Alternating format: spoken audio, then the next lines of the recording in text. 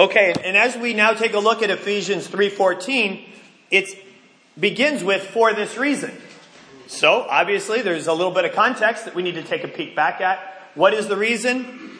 I ask you, therefore, not to be discouraged because of my sufferings, which are your glory. Discouraged is an interesting word. I think it's even more interesting in the King James Version. There it says he doesn't want them to faint. I love that. It's like, hey, you know what? There's a lot going on, perhaps in your own lives, but also now seeing what's going on in my life. I don't want you to fall on out because of these things. And it is this idea that we would lose heart, that we would lose that kind of momentum or motivation that keeps us doing the Jesus thing every single day, because the life, the world, our falling apart bodies might all, in different ways, rail against us continuing to glory in the great stuff that we get to do for Jesus. There's a couple other spots where Paul uses this idea, and I'm going to share them with you now, just so that we have an idea of what it is that he means to not be discouraged. Well, in one place that he uses the phrase, he says, therefore, since through God's mercy we have this ministry, we do not lose heart. Same word there, is that our heart doesn't kind of melt within us. Later in that same chapter, I'm in 2 Corinthians 4, but you can stay put, and I'll be back to you in a minute. But after talking about that we may cause thanksgiving to overflow to the glory of God, he then says later at the end of 2 Corinthians 4, therefore we do not lose heart. And then he says something rather profound in connection to that. Though outwardly we are wasting away, yet inwardly we are being renewed day by day. Similar idea where he talks about kind of persevering in the stuff that Jesus has given us to do. In Galatians 6, he says, let us not become weary in doing good. Same idea. For at the proper time we will reap a harvest if we do not give up. And I think he has something similar to the Thessalonians, where he says to them,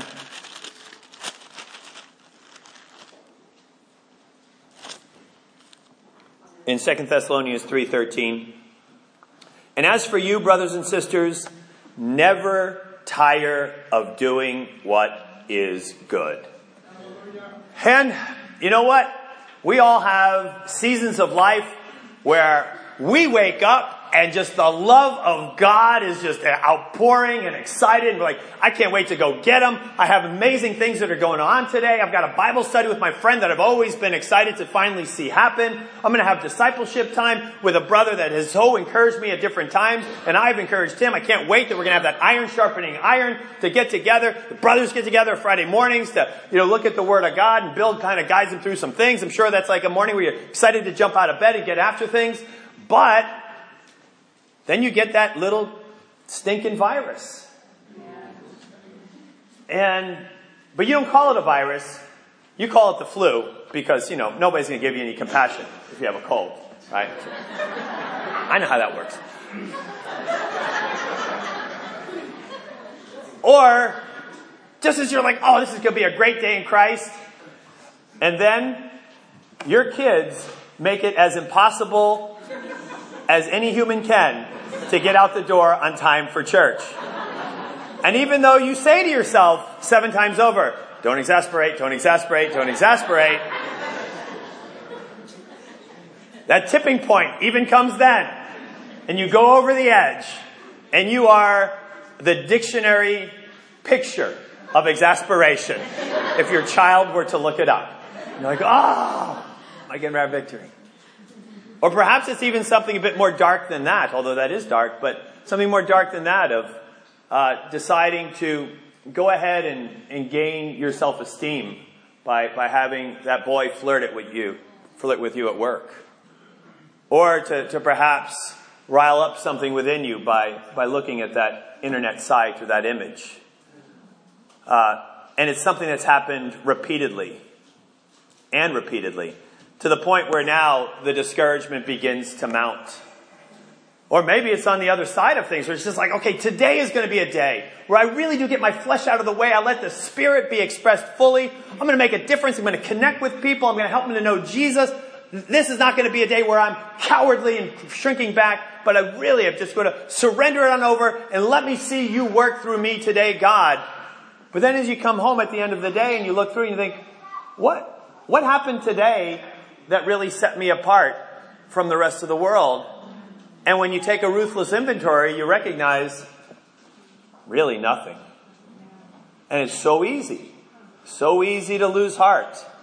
But now Paul, quite concerned with this group of Christians that they might lose heart, wants to be able to pray for them in a way that will make sure that they, although outwardly wasting away, will truly be strengthened in their inner being and never lose heart, never tire of doing what is good, never faint, never become discouraged.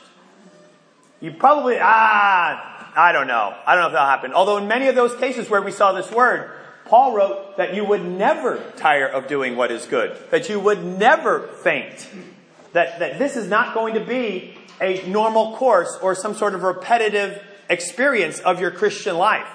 Well, how is it that can be short-circuited? Well, here's what he says. For this reason, it's for this reason that I just talked about, to make sure that we don't faint, lose heart, grow tired. For this reason, I kneel before the Father, from whom every family in heaven and on earth derives its name. And I pray that out of his glorious riches, he may strengthen you with power through his Spirit in your inner being, so that Christ may dwell in your hearts through faith. And I'm going to come back to that phrase in a moment. And I pray that you, being rooted and established in love, that, by the way, being the title of today's sermon, Rooted in Love. I pray that you, being rooted and established in love, may have power, repeated phrase, together with all the Lord's holy people. In other words, with all the saints. That's you. To grasp how wide and long and high and deep is the love of Christ. And to know this love that surpasses knowledge, that you may be filled to the measure of all the fullness of God. That's asking a lot. But I think oftentimes we set our sights too low. And time for us to recalibrate, ratchet back up to the very sights that Paul, inspired by the Holy Spirit in a pastoral position of hoping that his people, that he is shepherding, would not grow tired, would not grow discouraged. These are the sights that he sets to you. By the way, as I'm looking out, I realize that Brad and Jess are here, and this is their last Sunday with us as singles. They're getting married this week, so anyway, congrats, Brad and Jess.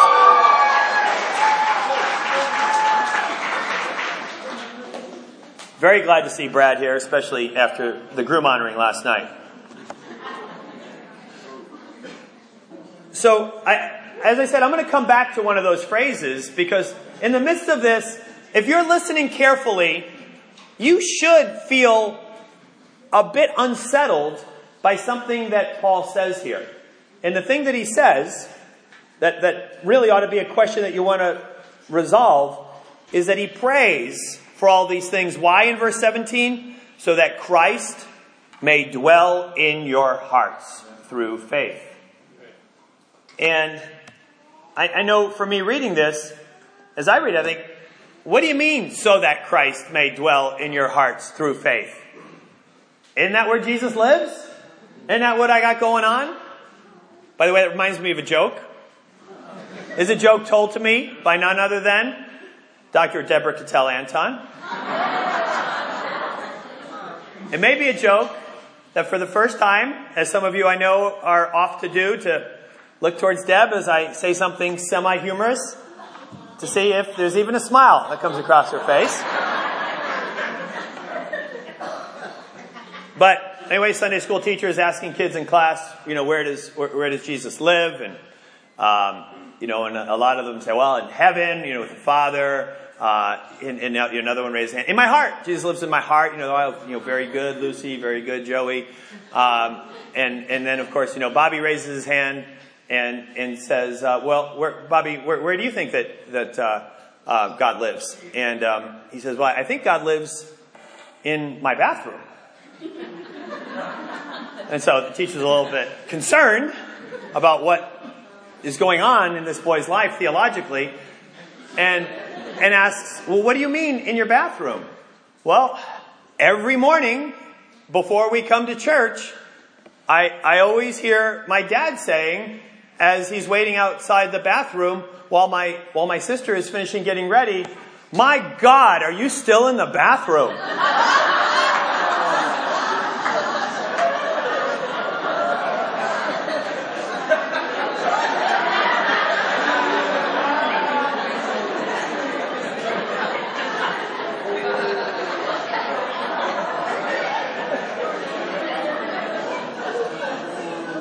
Moving on.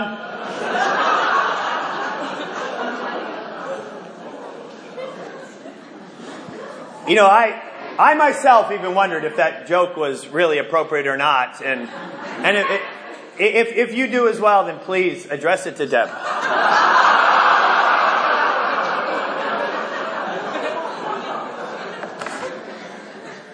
Anyway, to resolve this idea, Paul does pray so that Christ may dwell in your heart through faith.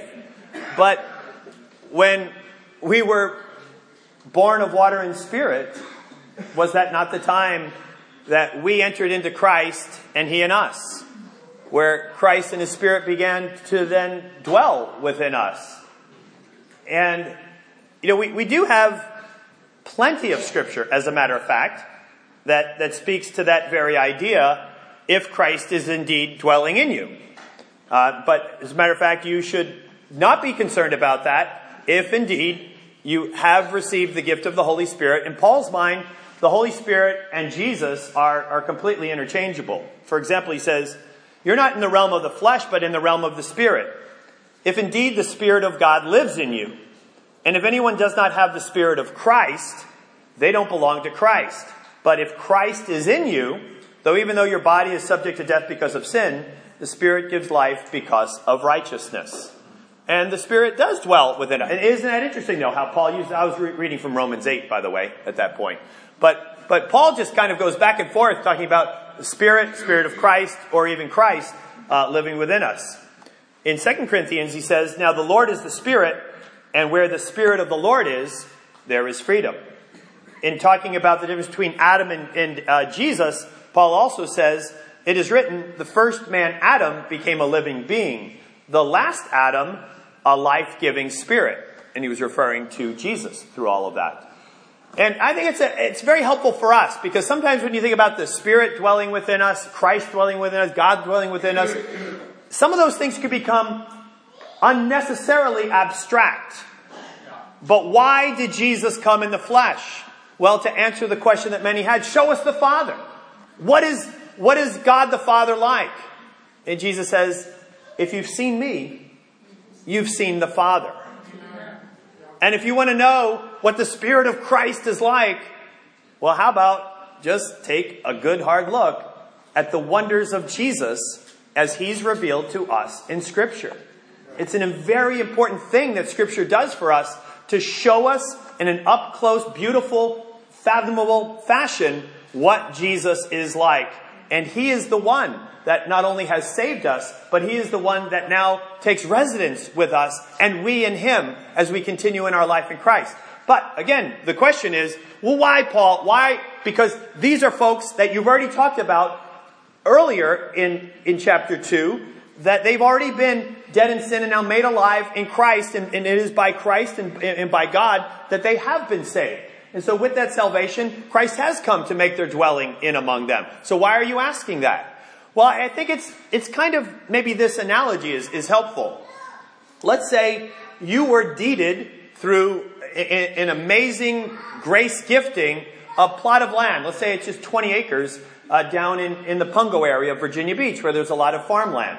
Now, you may sit here right now, and there's a couple people nodding with smiles on their face, but you may sit here right now and have, in fact, you actually have that. You really do have 20 acres of a plot of land in Pungo. And it is yours. As a matter of fact, you can do with it what you can sell it. When you die, you can deed it over. It really is yours. Now, it's one thing to have that land, but it's another thing to then go and cultivate that land. To actually partition it off and actually grow some corn, grow some wheat, grow some berries. To be able to see the power of that land, the fertility of that soil, to see what it is that it can produce. And by you aligning yourself with the very purposes of that land, to be astounded, really, at what it is that it can produce and how glorious it can be. I think Paul is talking something like that. And since we're not an agrarian society, let me just give you one other analogy on this. My mother owns an iPad, and my daughter owns an iPad. My mother's iPad is hers. It's definitely hers. It has, I don't know, iOS 2 on it maybe. But it's hers. She puts it in her purse, carries it around, gets annoyed by it from time to time. But it is definitely hers. And while it is hers and she has all the benefits of it, it's a quite different experience with her granddaughter, with that iPad. With her, that iPad sings. It connects her to her brother over in London all the time to have a video chat. It allows her to take pictures of herself and twist them around and try different hairstyles on, right there on the screen. It allows her to watch a show and cuddle up with her mom. It allows her to be able to communicate, to do papers, do all of these different things. Again, you may have the iPad, but do you really know all that's really meant there? Or the plot of land, or all the glory that there really is waiting to spring up from that. So I think not to be, unnecessarily taken back by what Paul is saying, because Paul affirms again and again and again, yes, Christ is in you, but here what he's praying for is that you can really know this, really have intimacy with what it is that Christ is wanting to do for you. And again, the whole idea here is that we don't fall down. We don't lose heart. We don't grow discouraged. And how is it that he wants us to make sure that that's happening? Well, he targets the inner person in this. It's not about even the intellect, and it's not even about the emotions that he targets here. But the way this is going to happen is that we are going to be rooted in love, is that I pray out of his glorious riches, he may strengthen you with power through his Spirit in your inner being, so that Christ may dwell in your hearts through faith. And yes, Christ dwells within us, but does he really dwell within our hearts? Now, he may actually be there because of our intellectual assent of really knowing about him. We may have memorized plenty of scriptures about him, but that's just the intellect, and that's not the heart. And by the way, when scripture speaks of the heart, it does not mean emotions as it does today. There is a Greek word for emotions. It's splunka. It became spleen in later kind of iterations of that as you look at the etymology of the word spleen. It goes back to which is the word for like viscera, or your small intestines, I guess. I don't know. But that's the seat of your emotions in the New Testament. When Jesus sees the leper and no one has ever even touched him and he's in such a terrible state, his heart goes out to him, the Bible says. But it's actually, he has compassion, or splunka in that case. But if your connection with Jesus is just one of emotions, that maybe a song comes on the radio and you sing it loud and streams of tears come off your face, but 10 minutes later, you're on a phone call with a girl that you're trying to get something going on with, well then, no, Christ has not really come to dwell in your heart. I don't care how many tears you cried, or how loud you sang the song, or how emotional you felt when you considered the glory and wonder of Jesus. But the heart is something that really is kind of a pinnacle between just the kind of the head and the spleen, the splunca. It is the seat, biblically, of not just the emotions, but also of our will. You know, that we have the heart to go on, of our affections, of our allegiances, and even our meditations in understanding. Deep, true understanding is all signified biblically by the heart. And that when things have gone from kind of an emotional experience to the heart, well then, we're starting to have a foundation really be formed for the long run for Christ. When things go from just having been memorized, rote, understanding, information, to really being internalized in the heart, now we're talking that has now become something that can really give you a foundation to see it through to the end. And when he wants us to kind of really look at this idea of having the proper foundation so that we can keep on keeping on gloriously for the sake of Jesus, he says, and I pray that you having been rooted and established in love. And this is the basis of it, to have power. Now, if you're rooted and established in love, I think what he's referring to is this great passage that we read just a little while ago. But because of his great love with which he loved us, when we were dead in our sins, because of the great love with which he loved us, God, who is rich in mercy, made us alive with Christ. Even when we were dead in our transgressions, it is by grace you have been saved. This is the rooting of our love. What is the foundation? Is that the foundation is this love. This love of by grace you have been saved. By grace, you were just going down life, sinning it on up, living for self, enslaved by the desires of the mind and of the flesh. All of this is in Ephesians 2. This is who we were. But despite all of that, he came and established a new relationship with you. Rooted. It is established. And well, it also says rooted and established. He uses a biological metaphor in root, and then he uses an architectural metaphor in established. It's like, all right, how are you going to build your Christian life in such a way that it will be able to withstand any discouragements that will come to take you off of the glory that was meant to be you? How is it that as you picture in your mind's eye what your Christianity is always meant to be, you know, where it is that you live a life of smiling, selfless service to others, where you are always looking for that open door to be able to share Jesus with every opportunity that he provides to you, where you're always looking for someone else in the body of Christ to be able to build up and encourage with the Word of God, to be able to think it through, not fall back into laziness, but to actually be kind of in the present, giving your all in every one of these situations. Like that's what I think of, like, man, let my Christian walk look like that all the time. And then when hard times come, when the bill is dropped, when the fight occurs, and at the moment I have no idea why, but I know somewhere deep down it's something that I did that was really bad. But I'm being defensive, and our marriage is just feeling like a cold war rather than a one flesh intimacy. When the kids, as much as we think, oh my goodness, we're going to really encourage them, and all they can say is that all you got? When all these discouragements come our way, to be able to kind of stay rooted and established in this, well, the way that that's going to happen, Paul says, is not for him praying for the externals. Not praying that your kids will become grateful, that your husband will become thoughtful, that your wife will become your biggest fan, that your expenses will suddenly settle out. He doesn't pray for that. Those are the externals.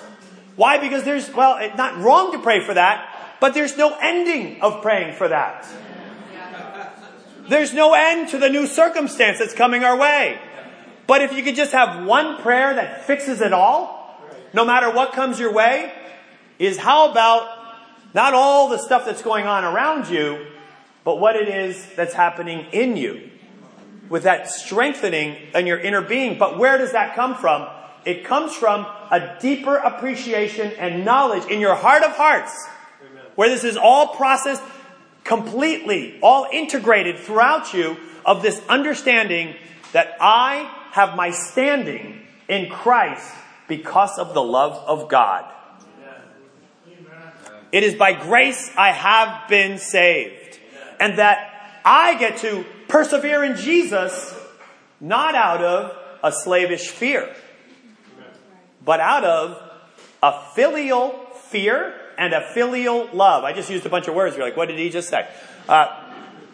Slavish fear is a term that theologians have used over the years of saying there is a fear of God that's not so helpful. And it's just a fear of punishment.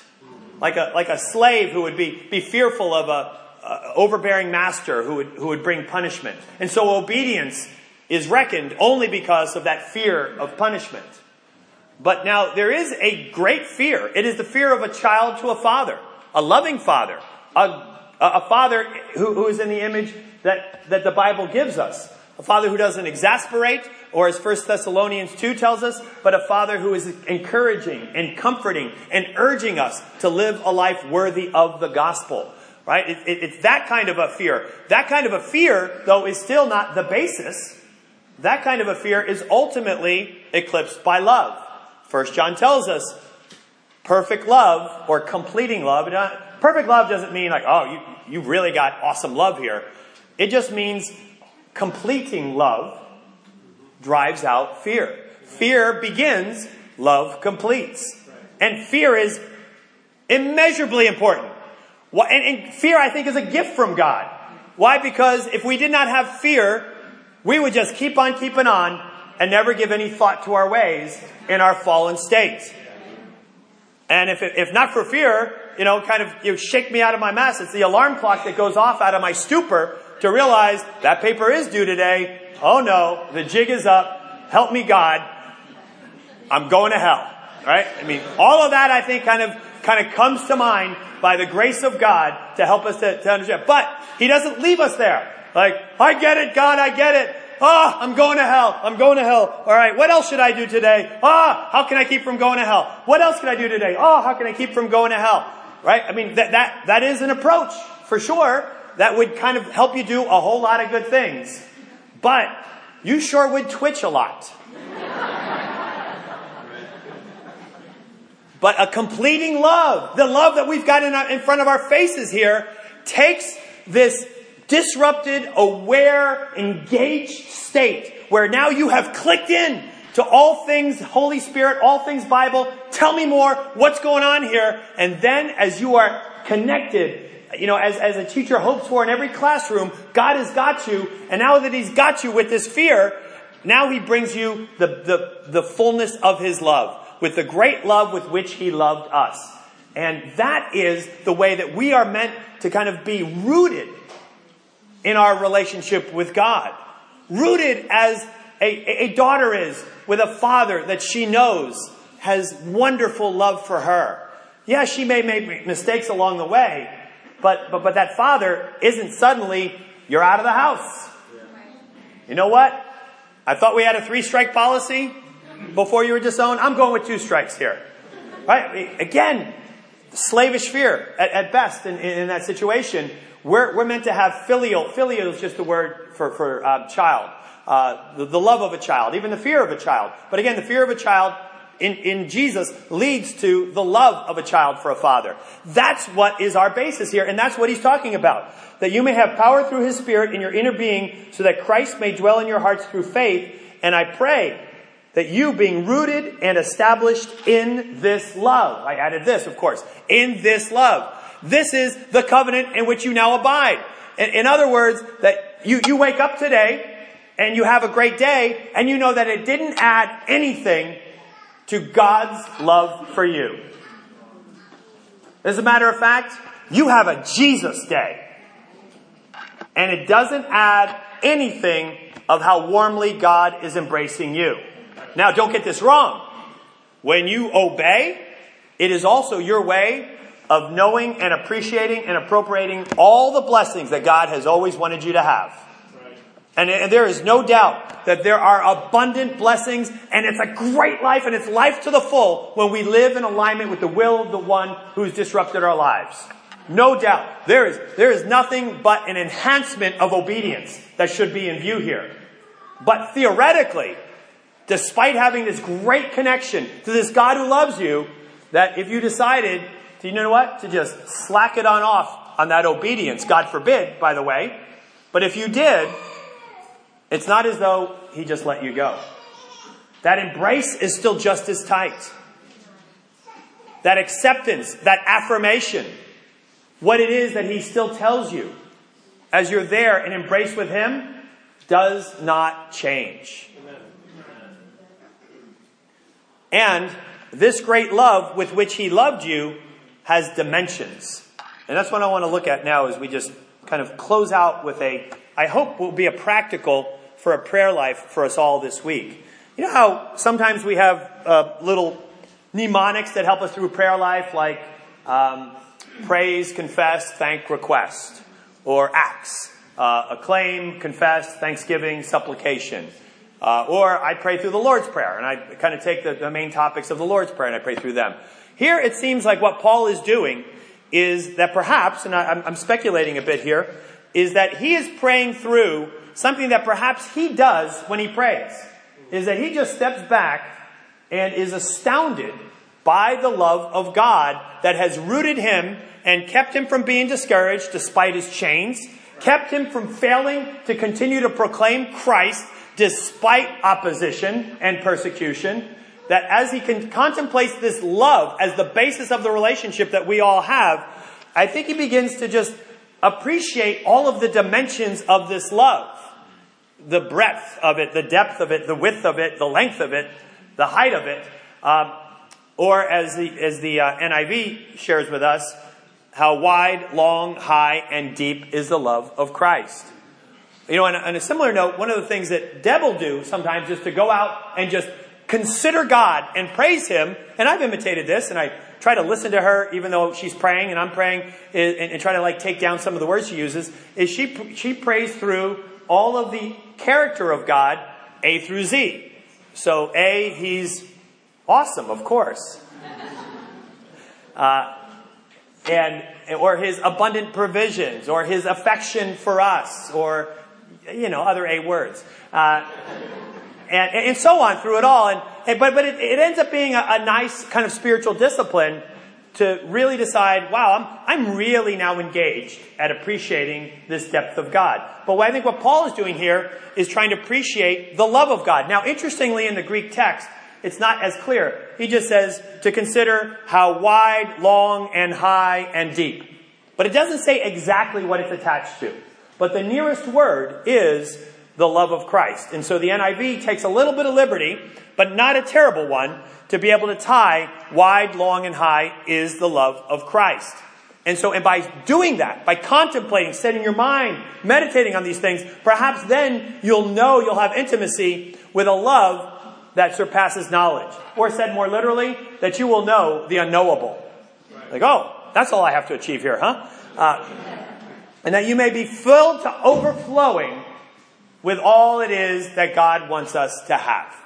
So this approach, I think, is going to be a beneficial one for us. And I hope to make it a devotional week. And at midweek, when we come together, only 2 days later, so practice up, is that we'll come together and we will pray through how wide and high and deep and something long. I've got it written down here. But you think about how wide is the love of Christ. And what comes to mind for me as you think of the expansive width of the love of Christ is I think of that scene in Revelation where it says, with your blood, you purchased for God persons from every tribe and language and people and nation. That there is nothing outside of the wide embrace and love of God that does not get included in what it is that he wants for them. Now, they can reject it, of course, but nonetheless, the offer is there. And I think it's even why Paul leads with that. Because he's just talking about the diversity of the church. The multicolored mystery and knowledge of God that is made evident through the church in chapter 3, verse 10, just a couple verses earlier. And I think that's so evident by just how wide the net is by which God is able to, in a sense, stop all of us, help us to consider Him and to love Him. And here's the encouragement part, is that perhaps you might think, you know what, I really always wanted to have, let's say, my boss's boss respond to the gospel. But sometimes you might think, you know what, people like that, it just seems like, I don't know, they just don't have a need for the gospel. They seem to have their sights set on other things. You are then underestimating how wide is the love of Christ. That person, I don't know.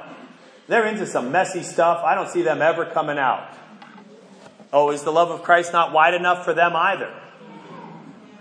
Nobody is outside of the scope of the width of the love of God.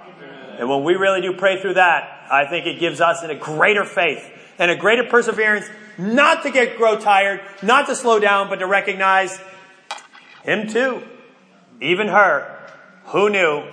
But let's go. How long? In my mind, sometimes I think, wide, long, what are we talking about with all of this? But I think the word long is often used in the Bible with the patience of God. And I think especially the patience He had with me to bring me to salvation, that even though I grew up knowing the Bible and began rejecting Him almost as soon as I knew the Bible, and then later in life, to be able to have a minister who decided to dedicate every Friday morning to me while I was in college, to study the Bible every Friday morning, and every single Friday night that I had those Bible studies, I engaged in both drunkenness and immorality. And then faked my way through some religious ceremony at the end of all of those one-on-one studies to proclaim it. Yeah, hey, check me out. I'm now a man of God. I'm now a follower of God. I mean, lightning bolt should have left a pile of ashes where I was on that spot 20 times over. But the Lord, compassionate and gracious, slow to anger, abounding in love and faithfulness, you know what He did? He long suffered. Long suffered and made those conditions right. Who knew? How high is this love of God? To think of the heights to which He wants to take you. Think of Paul who writes in 2 Corinthians that, you know what? For a minute there, I was taken to the third heaven and I was able to see unspeakable things that people shouldn't even be able to talk about. But I had a glimpse of those very things. And to think that the love of God wants all of that to really be yours. Heights that we can't even begin to imagine, but are truly ours. To know that you already are exalted in this covenant of love. In this gift covenant of love, you are already seated in the heavenly realms. Contemplate that. And then think about, why is it that I'm discouraged? Oh man. My cell phone bill had roaming charges on it more than I imagined. And I owe $74 more than I thought. But then again, I'm seated in the heavenly realms. Give some perspective. And then, of course, how deep? We'll study this later when we get to Philippians, so I won't belabor the point here, but how deep? Well, Christ, being the very nature of God, emptied Himself and lowered Himself, made Himself nothing, human likeness, servant. He became obedient even to death on a cross. That's the depth to which God came down and got right in front of my face and your face. Why? To make sure that you knew that this covenant of love could be applied to you. and that this covenant of love is still yours and applied to you. Now, I say all that as though you're in this covenant. There are a lot of you that are sitting here that, you know what, you've not actually known the intervention of God where you've repented, you have been baptized, you've been born of water and spirit, and you've been given new life. And if all of that's the case, don't nod like, oh yeah, that's really nice. I think instead you'd be like, holy smokes.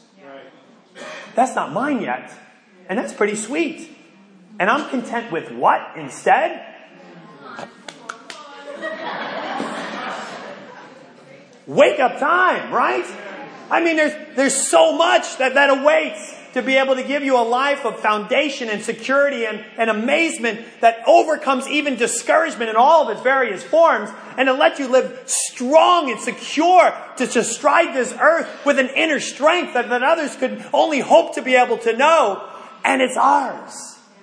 Let's spend this week, and here's the application, through prayer, gain the strength to rise for Him, and consider in your prayer life how wide and long and high and deep is this love of Christ for you, for others. And don't rise, don't leave that prayer until you really recognize that this is His covenant with you. What difference does that make? What difference will that make for you today? We'll come together Tuesday night and we'll have a chance to express this prayer, just as Paul prays it here. And so even think about that through and have these times of prayer so that when you come together, you're almost like sharing a treasured experience with us that you've already had with God today, tomorrow, or the next day. When we come together Tuesday night to be able to say, come on, let me share. Let me pray together with all others. I want to pray what it is that God has been able to really bring me into this intimacy and a knowledge that I thought was surpassing. But once I really contemplate it and have the strength of Christ dwelling within me to give me the power to understand and also to realize and appropriate for myself this very love, this very covenant. My goodness, what a difference it is when I go about my day. See you Tuesday.